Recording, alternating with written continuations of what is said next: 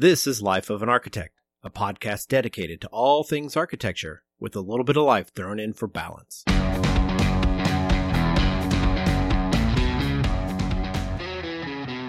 Being an architect is hell, and today we're going to tell you all about it and have you listen in on this virtual therapy session. Thanks for joining us today. I'm Bob Borson. I'm Andrew Hawkins. And today we're going to pull the curtain back and explain why being an architect is hell. I might be overstating it. Maybe there's another way to put it, but the premise is that architects tend to see things differently than most people. We're trained to see problems that other people don't, and once we've identified the problem, our typical reaction is to think that we can make it better. I think it's a fair way of looking at it. Yeah, I agree. Well, I heard an evolutionary tale a while ago that I have since co-opted into my bag of stories, and it has to do with how humans have evolved. The basic premise is that humans were originally designed to notice things that were atypical as a byproduct of just trying to stay alive. Think of prehistoric Andrew Hawkins, crouched in the tall grass of the Serengeti, and he notices that there's this one area of grass that's moving slightly differently than the rest of all the grass. And it's moving differently because there's probably something in there that wants to eat him, right? So we were programmed to notice things that are different or unusual or not behaving like they should be behaving. This ability to see things as they are and notice how they're different is a survival technique that has actually been evolved out of most people because we're not worried about getting eaten by stuff moving in the grass. Let's hope anyway. Yeah, except that's true for most people. It's not necessarily true for architects who tend to see everything that is different, and it would appear that nobody else seems to notice the things that we tend to notice. Proportion, balance, scale, it goes on and on. Architects are visually assaulted constantly, and we don't have the proper support groups in place to deal with it. No, we don't. You know, I actually wrote a blog post a long time ago called My Secret Life as a Hooker Architect. I basically talked about my first job out of school was in retail architecture, and I pretended that I was at this 12-step program that was made up of architects, and I had to confess all the things that I was doing as a retail architect. Is that a bad retail architect or just the retail itself? The premise was basically that I knew what people wanted. There wasn't kind of some higher calling to what I was doing. It was trickery. It was, metal studs and drywall. I'd have to keep water out. So I was giving the people what they wanted, right? just to earn a few dollars. Doing the bare minimum to get by. Yeah, I don't know if I'd say it was the bare minimum, but it was certainly the things you'll do for money. And in this case, it was doing the retail work that I was currently doing. So I got you. All right. So the reason I wanted to kind of make this a topic for today, the being an architect is hell, is it kind of all started when I wrote a post under the same title 3.5 years ago. And it was funny. My wife and I, we went down to San Antonio for a wedding, and we were in this super luxe hotel, and the shower was a horror show. I'd come out and I'd say, man, that shower's terrible. And my wife would say, seems fine for me. And she starts talking about water pressure and the temperature. And I'm like, no, did you see the tile layout? It was a disaster. There's all these misalignments, and the recessed niche didn't align with anything. And like they started the pattern in the left-hand corner, and they ended up with remnant tiles on the right. And every time I was in the shower, it's all I could see. It's all I could think about. And she never noticed it. So in this post, I pointed out, I go, okay, here's the picture. Here's a picture of this crummy tile layout. Every space I walk into, I look at intensely. And I'm sure you do the same thing. You scrutinize, you evaluate, you process, you redesign every single space. I mean, that's no different for you. No, I don't know if I'm every single space, because that would kill me, right? I would be so neurotic, I wouldn't be able to handle it. I think I've turned that dial down a little bit, that some spaces I don't do that, because if I go down that rabbit hole, I'll get a brain aneurysm from doing it for too much. Because especially if it's, someplace where I expect it, like a restaurant or just any sort of something that I know was really put up real fast and nobody cared about that kind of stuff because nobody's going to see it, that I can pick out one thing and it just snowballs into like a million. So your thing that you do to help salvage your sanity is if the space was designed with the intent of being evaluated for its design you might look at it more critically than if it was a space that was more functionally driven or laid out. Yeah, I guess, or just if I know. Because, as architects, we know which spaces are like somebody was supposed to take their time with this and which spaces that no one took their time with. Yeah. Just as a general rule. So I try to be less consumed by it in those spaces that I know nobody cared. There was a time when I was blissfully unaware of what I always call unresolved plan geometries. Oh, yeah. This probably gets me more times than anything else. Like if I go into a restaurant, the thing that gets me more times than not is how terribly the line for you to order your food is, and then where do you pick up your food, and where's the drink station where you get your beverages. And it seems like everybody's kind of crashing together because nobody thought about the flow from the front door to the counter to the picking up the food to where you get your drink to where you sit down. I get that for sure. Yeah, we have a bagel place that we go to on occasion, and we literally stop going there because it's laid out so badly that my wife goes, "You're in a funk if I go in that space." Because all I do is go, "It's so stupid." We ate there for years before we finally said, "I'm not doing it anymore." Every time, I mean, we're talking 50 times. I couldn't go in that space without telling my wife the exact same complaints every single time. And she finally said, "That's it. We're done. We're not going here anymore." I love these bagels, but you're killing me. One of my favorite taco places that I go to for breakfast tacos on Saturday mornings is that way. The line is sort of run through the middle of the space because it's a really narrow space. And, they just laid it out so that they could have enough space behind the counter and they could do what they needed to do. And I'm sure when they laid it out, they didn't think, well, we're going to have people that are lined up out the door for 4 hours on Saturday morning because our tacos are so good. But that's what happened, right? So I go in there and I get really frustrated and I don't want to sit and eat because you're sitting there at a table and there's 12 people in line right beside you standing at the edge of your table, Yeah, somebody's crotch. Yeah, exactly. That's the word. That's bad. That is bad. You go, couldn't you push it so that they line up against a wall at least? Oh, yeah. And then, I mean, even right now we're talking about it and my brain starts going, "Oh, well, you know how to solve that problem is you do this." Oh, yeah. I've redesigned that space about 10 times, right? It's hard for me not to just bring him a plan. I mean, I talk to him every once in a while I'm in there to just bring him a new floor plan. Go, "Look, you should just kind of do this. Just move some tables around and do this and do that. It'd be so much better." Yeah. Just hook me up with some El Pastor tacos. I know, right? Just some free tacos and we can solve a problem here. And everybody will be the winner. Exactly. So this kind of idea of you walking into a space and you either being successful at turning off your brain from evaluating oh, well, that sprinkler head is not in alignment with the light fixture in this room. I haven't figured out how to not do that. I don't know how you do it, but I can't. Yeah, I've just figured out how to kind of tone it down. I still do it. Don't get me wrong. It still happens, but I've had to train myself to kind of try to turn it down because I'm ridiculous. As I have this, being an architect is hell kind of thing. There's a couple other categories where this kind of rears its head. One of them is, and I know you and I have had a couple conversations about this where your house is concerned, but it's an architect's own house is a constant source of, I don't know the right word. I don't want to say irritation, frustration. Maybe it's the two of those together. It's frustration. Maybe it's consternation. I don't know. Yeah, it's something though, right? Where it's you're constantly focused on the parts of your house that are not what you want them to be. Yeah, and I think it's even worse when I'm a residential architect. I mean, I do houses for a living, and I have this sitting in the back of my mind that if anyone comes to my house, they're going to look around and go, "You're not very good." So there's this balance between what you know and what you can afford or what you're capable of executing.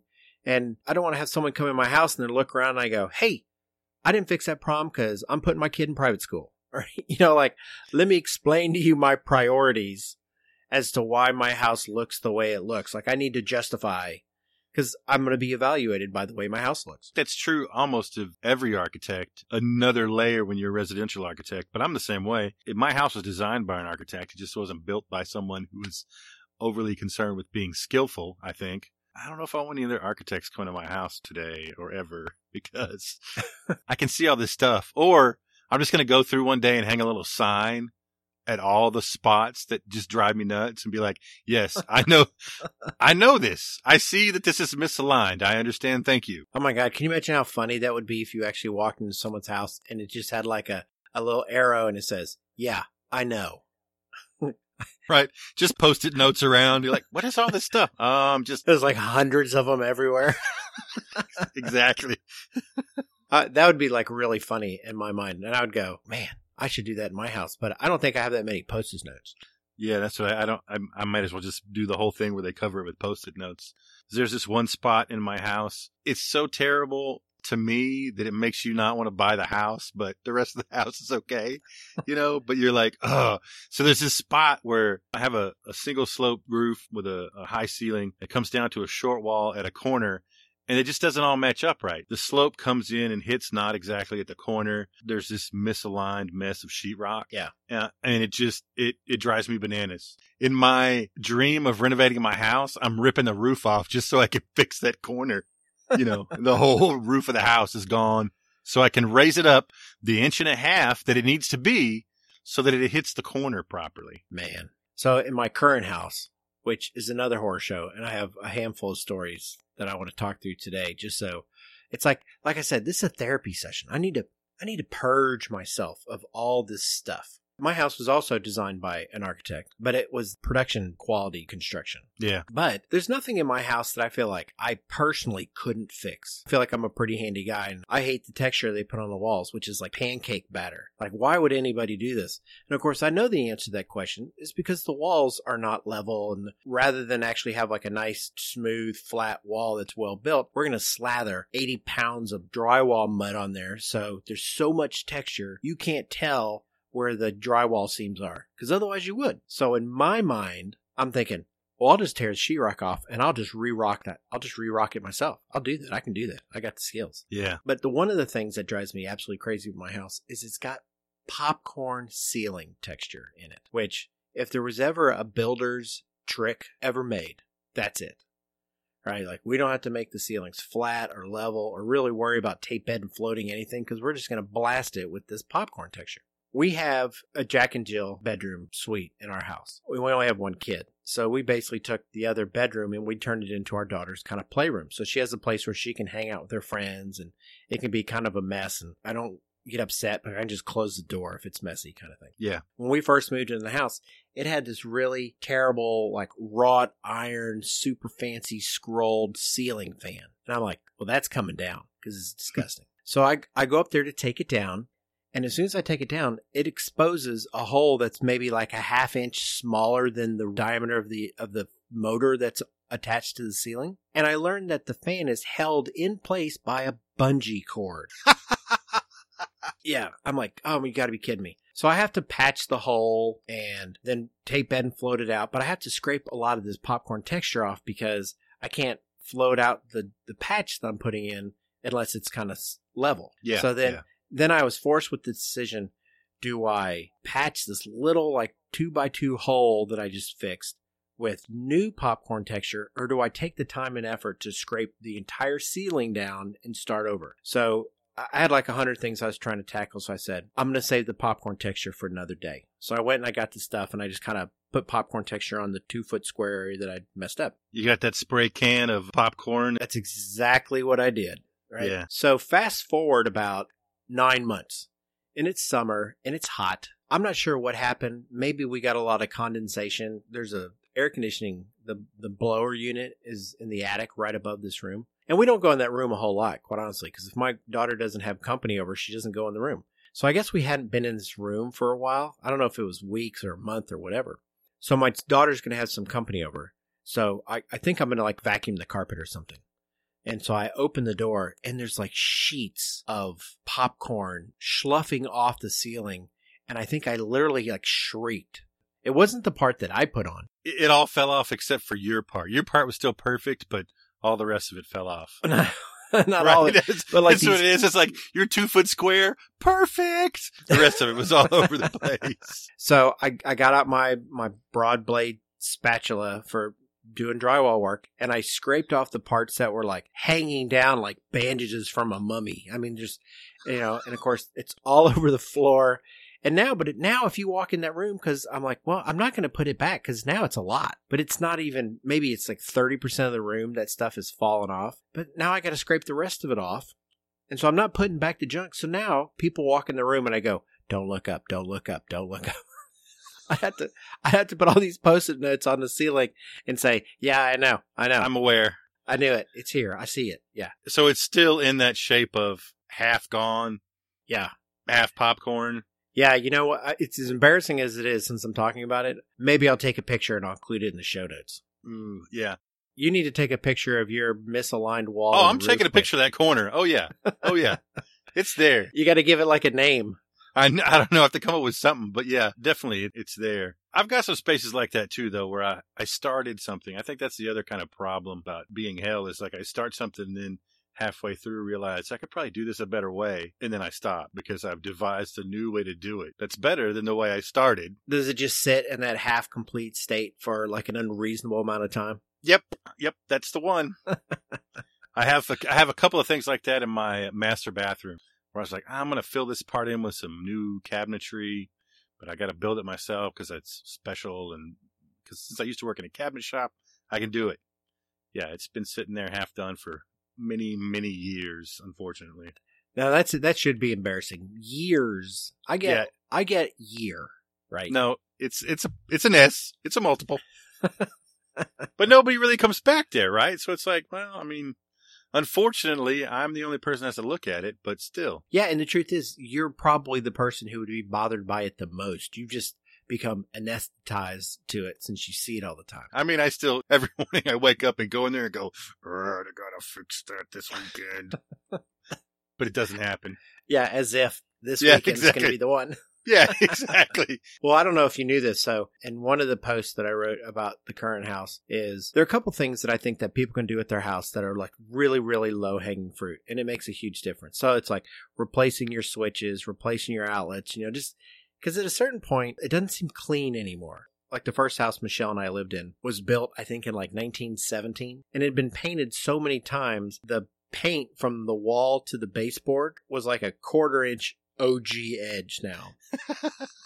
I mean, it was just, and you couldn't make it. It didn't look clean. I mean, it's like you look down there and you're like, that's disgusting. And so you go down there to clean it and you're like, no, that's like 100 layers of paint. It's not dirty. It's just discolored. It's a calico of paint. Painting your house is an easy thing to do to kind of bring some ownership in. So my wife and I, man, let me tell you, expert painters.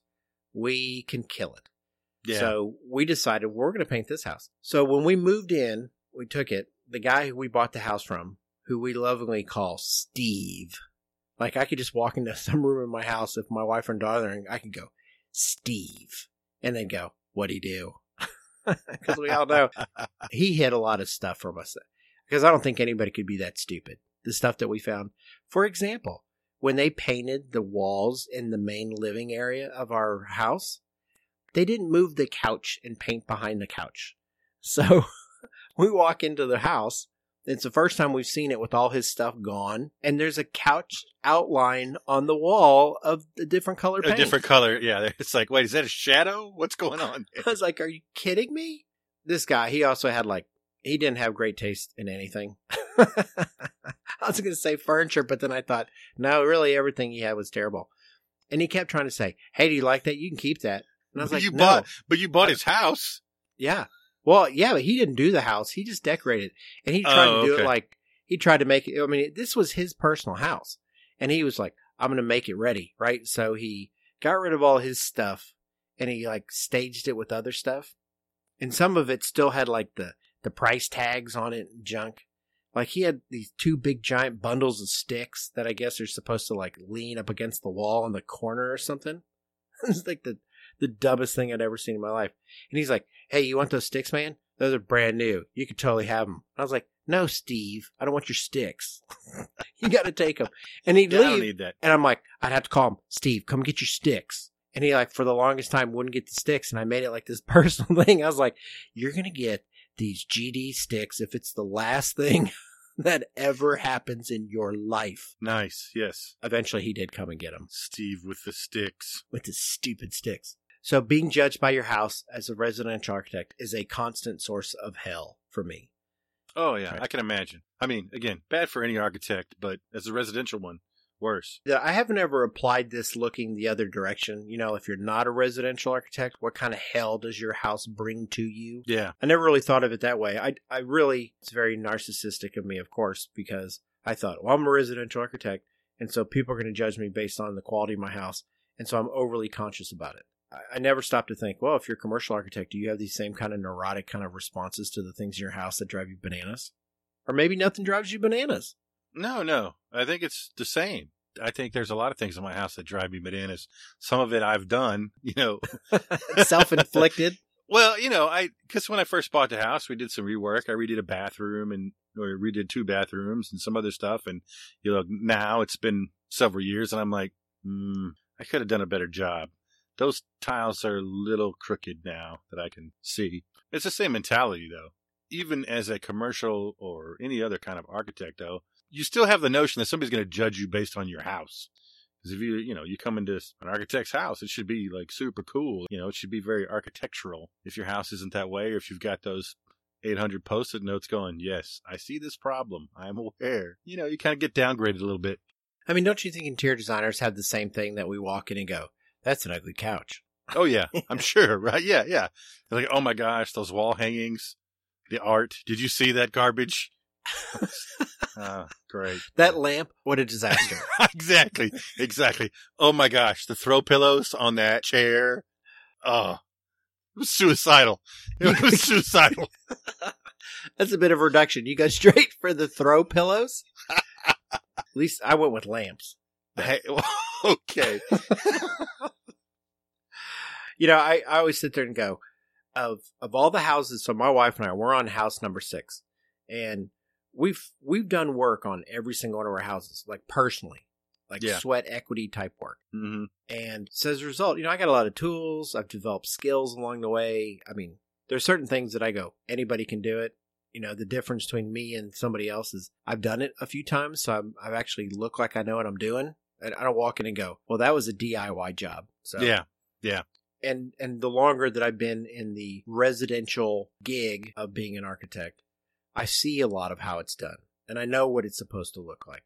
So my standards for, and I think part of that's because I don't do production quality houses. I mean, most of the stuff I'm using, the builders that are building them, they're top shelf. I mean, they're the best. And so my standards are unreasonably high when it comes to my own house, for sure. My wife, she'll say, hey, can we get this fixed? And I'll say, yeah, but if we want to fix that, we really got to do this other thing first. And, I tend to look at everything kind of big picture. And she's like, I just want to fix that thing right there. Can we just fix that right there? And I'm like, no. It's an opportunity to fix all these other things, of which that is a cog, right? Yeah, exactly. A piece, a component of the entire thing. Yeah. And she's just like, just fix that thing right there. Just get a new light switch. She's not super mean about it. In my current house, I said at the very top of my list is that this house might literally be the worst painted house I've ever seen. If they gave out awards for painting houses, this would have been the equivalent of a room temperature shrimp cocktail. That's what you would have gotten. Something that's going to blow up your intestines. And popcorn ceiling texture, we had 800. Everything was like a different color metal. It's agony. I don't think people understand. It's like this little bug that's in my ear, and it's there constantly. Yeah. No, I get you. I had to, even like those small things, like you say, different color metal and hardware. When I did some remodeling, I had to get some new doorknob for just 2 new doors I put in the house. And I tried so hard to find matching doorknobs from 1978, which is when my house was built, because I only needed 2. But of course, I couldn't find them. And so the angst of I've got 2 doorknobs that don't match all the rest that make me want to just buy doorknobs for the rest of the house, even though they work just fine, right? I mean, even though they're all, and again, it's one of those things where probably I'm the only person that notices. I got them as close as I could to what was originally there. Sure. You probably have to really pay attention to know, right? I mean, I bet nobody that's ever been in my house would go, oh, that's a different doorknob. Other than me and other architects that I know would be like, oh, man, these doorknobs don't match anything, It's like your architect friends are jerks. Right? Yeah. They don't have to tell you that they notice it. They just Yeah. notice it. Exactly. Well, the Post-it notes help. That's right. They're like nice Post-it notes next to the not matching doorknobs. Exactly. Well, you talk about sweat equity. I'm so bad. I've done work in rent houses because I couldn't stand things about the house I was renting, Oh, yeah. that I would redo things on my own dime because I couldn't stand it. The largest undertaking I ever did was I resanded, refinished a wood floor in a house. It could have been a really nice floor and nobody had taken care of it, and it drove me nuts. And so I spent forever like sanding it down and doing all the stuff and varnishing and redoing it all. Landlord got some really good equity out of me for that project. Did the landlord ever like acknowledge the fact that you did this? No, because he didn't come around much. I mean, I asked him, I was like, I'm going to do this. He's like, yeah, that's fine. I think maybe one time when we were moving out and he was coming to show it to somebody else, he was like, oh, wow, the floor looks good. I was like, yeah, did that 3 years ago, buddy. There's a young woman in our office, Danielle. Shout out to Danielle. She lives in her house with her husband, who's also an architect, right? So they're both architects, which I find it really, I don't know how they do it. Not specifically those two, but the number of architects married to other architects that I know are dozens. Yeah, I don't know how they do it either. I mean, I guess maybe someone can understand your neuroses a little bit better, but it just, there are times where I kind of want to be out of that mindset for a while, listen to somebody else's problems that have nothing to do with my world whatsoever. So my wife and I, we approach a problem differently, which I think is okay. I mean, that's the nature of two people in any kind of relationship are not necessarily come to the same conclusion. Heck, for that matter, what architects ever come to the same conclusion based on the same parameters, right? Exactly. My crutch is whenever we're like hung up on a decision, I want to say, look, I'm a professional. I do this for a living, so therefore my opinion counts more than your opinion. I think I tried that once. Went over real well, huh? Yeah. And she wanted to kill me. Yeah. Well, she came back with the greatest argument ever. She's like, well, I live here too, so I think I should get a say in how it is. I go, that's pretty reasonable. Yeah. It kind of tempered my opinion about it. She listens to this show, right? No. Are you kidding me? Okay, so you can say whatever you want. Yeah, who knows? It might still get back to her. But the thing that cracks me up is she'll go to any one of my houses and she'll say, oh my God, their house is beautiful. Why don't you do that for our house? And I have to just bite my lip and go, really? Really? Do you remember that time when I said we should do this and you like didn't think we should do that? Yeah. You know, people hire me because I know what I'm doing, except for my own family doesn't think I know what I'm doing. Yeah, I think that's okay. I would think. As opposed to the opposite. We've got those family members that want you to do everything. I need you to design me a house. I need you to design me a house. You're an architect. Do this, do this, do this. Yeah, right? that would be tough for sure. And I mean, because then it's like, well, you can't charge me for this. You're family. What are you talking about? Are you kidding? I charge you twice as much because you're family. Go back to the couples that are both architects. Yeah. I always sit there and think, so is one of them a designer and the other one's the project manager? I mean, how do you fit that role? Like, because you know that they want to do things differently, so they defer back to, but they still have that same husband-wife dynamic, which we kind of know how that dynamic works. There's fights that we care about, and there's fights we don't care about. Yeah. But not too many architects don't care about the design of the thing that they feel like they have ownership over. Sure. So how do you step back and say, I'm going to let my spouse do what they want to do, even though it's a design solution that I think we shouldn't do? Because you know that happens, right? That's got to happen. Maybe you would be able to admit your strong suit and your weak suit as a architect. And so you're like, well, maybe my design eye is not the best, so you can design it and I'll figure out how to make it work and build it or whatever, that kind of relationship. But yeah, I would still assume at some point, though, there's got to be that, well, we're both right about this same thing. Yeah, but we have different solutions. I think that would be agony for me. Yeah. I mean, it would be hard for me to give up on something like that. But maybe that's just my personality because I'm just stubborn. I think the architect's ego, which will be another episode we do at some point in the future, kind of doesn't really allow us to step back in some capacities. And we always have opinions because that's what we're trained to do. We're trained to have an opinion about something. And we're trained to be able to articulate why we have that opinion. When's the last time you ever heard a skilled architect? I'm not talking about some goofball, but a skilled architect who's in a design position and they tell you what they want to do. And you say, why? And when they go to explain it, their answer is, because I think it'd look good. Nobody says that. We all have reasons for doing what we think is the right thing. And they're normally, it's a 10-step process of, we're evaluating the way communication would happen in this room and the way sun comes into space. And I mean, there's like a million moving parts that we kind of internalize and process and spit out as a complete concept. Yeah, exactly. And so my wife and I, here's another example. And I need to make it clear, I'm not complaining about my wife. I'm commiserating with people who probably listen to the show and go, yeah, I had the exact same thing happen to me. My wife, bless her heart. I hope. Let's hope that's what it is. So, like, for instance, even buying like a couch is not an easy thing in the Borson house. Because I have rules. And my wife has been really good about it. Like, I know that she's given up a lot because I have strong opinions. Like, on my couch, I don't want rounded arms. Yeah. I just don't. I don't want skirts on the bottom either. And I don't want to have 3 cushions on the couch. Right. And at first she would say, these all seem like irrational things. Like, why don't you want 3 cushions on the couch? What does that matter? No one wants to sit on the crack between cushion 1 and cushion 2. So really, this is a couch that's made for 4 people that only 3 people are going to sit on, or it's going to be uncomfortable for a couple of them. Yeah. I go, can't we get like 2 cushions? Like, why? I mean, it's a big couch, but they could still just have 2 cushions. So that way there's 2 on the left and 2 on the right. So when we have couples over, we don't have to go, well, the 4th one's got to go sit somewhere else because nobody wants to sit on the damn crack in the couch. On the crack. Yeah.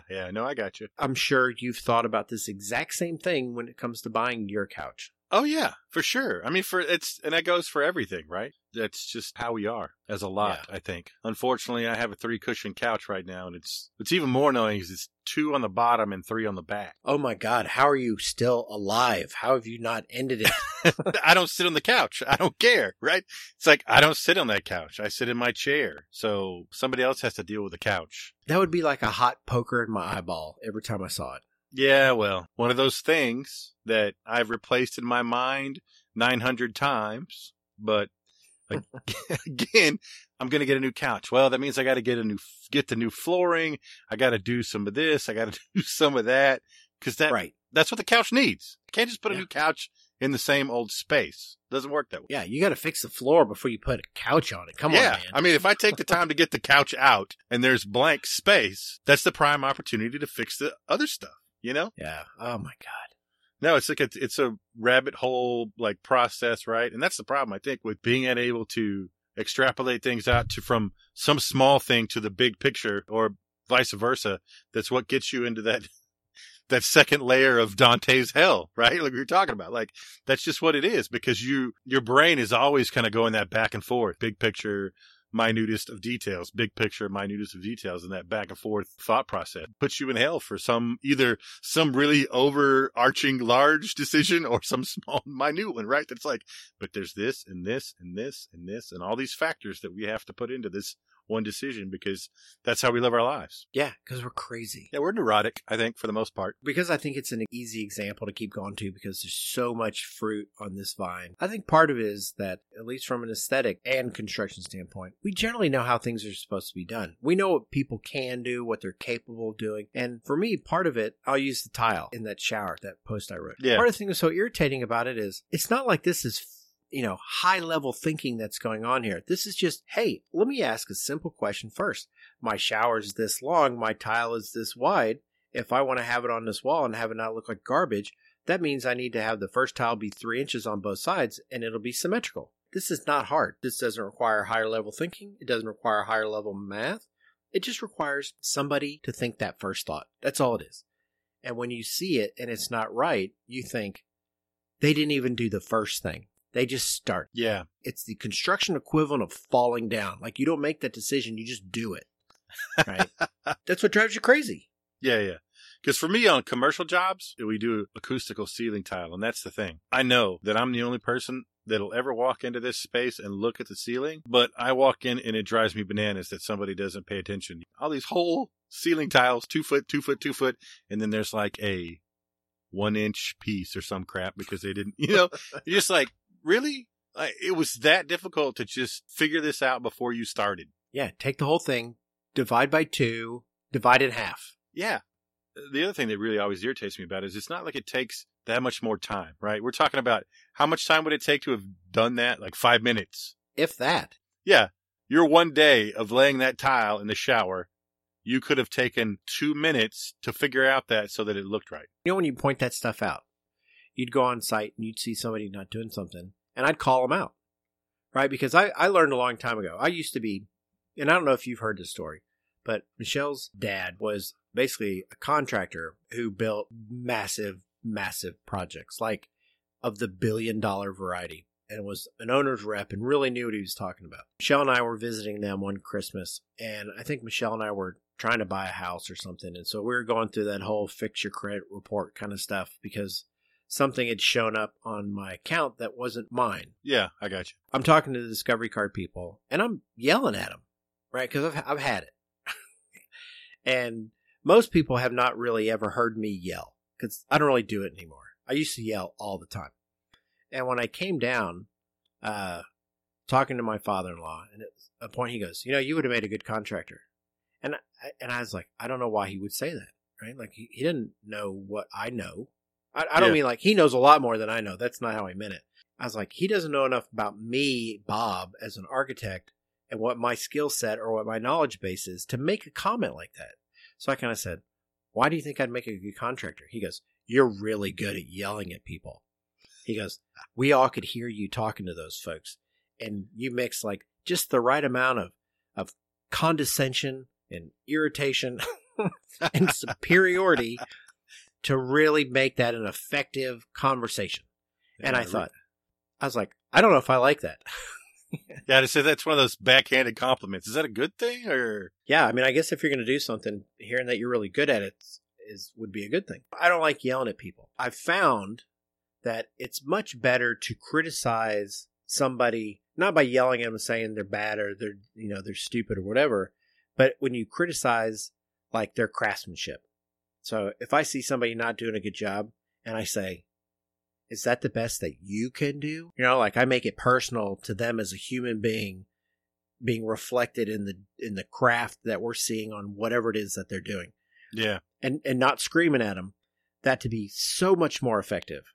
Because nobody wants to think that they can't do what they do for a living very well. And so a lot of times people seem to project this, nobody cares, so why do I care?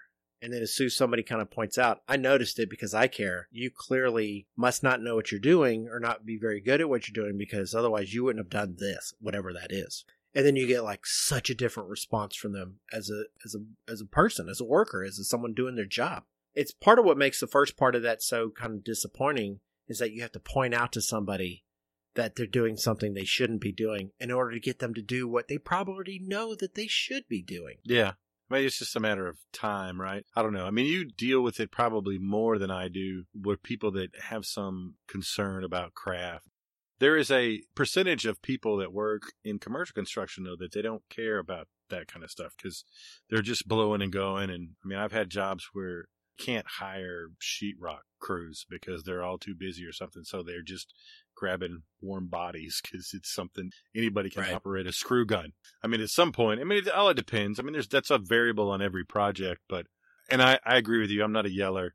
I've been yelled at a couple of times in my younger years by contractors, right? Yelling at me like I didn't know what I was doing or whatever. And that's just not the way to motivate me. And I don't think that's a way to motivate somebody else. So I'm not a big yeller. I do follow on those lines of trying to just say, I know you can do better than this. It just takes a little more effort or a little more focus. Yeah. I think about the care. You know, since we're remote, like you're in your house, I'm in my house, and I'm sitting here looking around the room that I'm in right now going, yeah, I see you right there. And I see that thing over there. And I'm reminded when we painted this room that the last guys who painted it, they painted it like a battleship, right? They just kind of masked off some stuff and just like hosed paint on the walls. I'm pretty sure that's what they did. So when we painted it, like we know how things are supposed to be done. So I went and I unscrewed outlet covers and light switch plates, and I took down the brackets that were holding the blinds on the window. And when I took off the blinds, I could see that they had painted not once, not twice, but 3 times without having removed the bracket. Yeah, to paint. Nice. And I go, man, that's just not right. I mean, in their mind, who would notice? Yeah. And there's something built in And I'm not trying to make it sound like architects as a species are fantastic because we think about it, because I'm sure there are architects that don't think about it and there's shortcuts. But here's a great example. So, you know our buddy Evan Troxel over on Archispeak podcast? Yeah. So, he was talking, they've talked about this on their show a few times, and I've seen the pictures. He's a really hands-on guy. I don't know how well you know him, but if there's a project that needs to be done in his house, chances are he's going to do it himself. Yeah. I've seen on his Instagram feed, I've seen him take apart his washing machine because he was going to replace a drum. Yeah. I don't know that many people would tackle that particular project, and it wasn't a simple one. His washing machine was like in 100 pieces on the floor of his utility room. Yeah. He took it all apart to replace this thing and put it back. Well, they talked about he ended up putting in new cabinets in his kitchen, and he installed them himself. And then he learned how, because he wanted to do a concrete counter, figuring out how to make this work. And it wasn't a home run. There were a couple things that he said he didn't do right or he wish he had done better. But, he's a good guy. He kind of shows you all the stuff that he did and what worked and what didn't work. And even this past weekend, he showed pictures of new baseboard that he was running in his house. And I think, I'm pretty sure that Evan hasn't laid a bunch of baseboard before, right? Not because it didn't look like he had done it, but he's got a lot going on. His job isn't a trim carpenter. Yeah. But that his attention to try to get this right and do it the right way and all those kind of moving parts are going to reflect in a product that's pretty good. Probably better than what he can afford. And I don't mean he being Evan, I mean he being the average person. What he would have to pay someone else to do it, in his mind, he's like, I'll do a better job for that amount of money. And that's a skill set that I think a lot of architects tend to internalize. And have you done much work on your own house? Like Andrew, rolling up your sleeves. You talked about refinishing the floors in that rental. No, yeah, I've done a lot. Not just demo. No, a demo, remodel, built a few new walls, did a whole closet, redid some doors. When I bought the house, the woman who lived here was in a wheelchair, so all the doors were basically out of the house. Like they had taken all the doors and frames out of the house. And so I had to go back in and reframe all the doors and put new doors in and stuff like that because she was just easier for her not to have them. And I retiled the whole shower, 2 showers. So yeah, I used to work in a cabinet shop when I was in graduate school. So I've done a lot of hands-on work, and I worked in construction when I was younger. So yeah, a lot of work around my house. Still lots to do. I don't know many architects that don't take on those projects themselves when they do it. Yeah. Again, because I think part of it is this notion that you were just talking about of I'm going to be the only person that cares as much about this as I do. I think for some, not just architects, right, but for some homeowners, that's why they want to do DIY stuff because they care about it. They don't think somebody else will. But I think that as an architect, it's kind of this twofold thing where you want to, A, you're going to care about it, but B, we like to know stuff. We always want to know how to do stuff. So if we can figure out a way to do something related to our profession, I think we're just going to try it anyway. We may have some problems, but at least at that point we'll know what the process is, and we actually like learning about those processes. I've always wanted to learn how to weld. I even took a welding class once. Yeah. And all I could think about is, what can I do so that I can weld more stuff? Right. I'm coming up with ways. And I was even thinking about, okay, my holiday break is coming up, even though I don't think I'm going to have much time off. I'm thinking, okay, what projects can I tackle? Because this house, unlike my last house, it's all regular framed, drywall, wood trim, garbage pop. It's all stuff that if I dig into, I can fix. I can work on. Yeah. Your last house was all plaster, wasn't it, right? Yeah, it was all hard coat plaster over metal lath. And I go, man, that's a commitment, right? It wasn't just like if I move an outlet, it's not like a little patch. It's like, I got to redo the whole wall. Yeah. Probably not. My wife would probably say, no, you don't. And I say, yeah, you do. You want it to match. You want everything. You don't want to look like you got a little patch job over here. Yeah, exactly. And it's just like, nobody will notice. Okay, Andrew, I don't know about you, but as a therapy session, I feel a lot better about myself. Yeah, I feel better. I don't know if I feel better about myself, but yeah, I feel better. Well, I was going to say, I don't know that I feel better just for complaining about all this stuff for, 45 minutes, but I feel better knowing that I'm not alone and that I'm not crazy because other architects have the same experiences, the same thought process, the same results of they walk into a room and certain things trigger and make their eyes start flicking out. Exactly. It makes you want to shove an ice pick in your ear because it's just, I can't believe somebody let that go. Well, at least I don't have any glass block in my house. That's a saving grace. Yeah, I know. No offense to the people that have it in their house, even though you shouldn't. You should get rid of it now, immediately.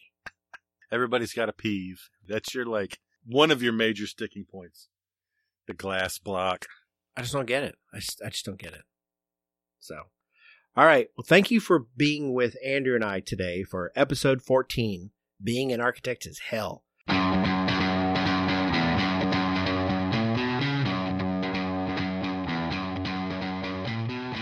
Pretty sure this episode could go on for like 3 more hours, but I'm going to call it. I'm totally sure that this was our best episode ever. For that reason, I would really appreciate it if you would take 30 seconds out of your day and head over to iTunes and leave us a 5-star bronze medallion rating if you haven't already. It makes a huge difference, and your vote of confidence confirms how I should feel about myself. And me. And Andrew, be sure to visit the original lifeofanarchitect.com for show notes, links, info, and photos from this episode, even though they might blind you when you look at them. Thanks so much for tuning in. Have a great day. See ya.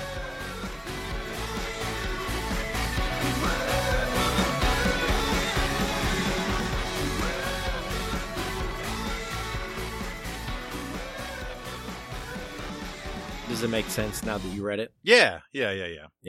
So, Like I said, I just needed the overall concept, I guess. okay. Which type of hell were we investigating? so You know. many types of Yeah. hell. Yeah, it's like Dante, right? There's like so many different levels of hell, but I just needed to know which one we were going to do for the podcast. Yeah, we're going to do like level 2 hell. Yeah, sure, exactly. This is shallow stuff. You want to do some other than, see ya? Yeah, I don't know.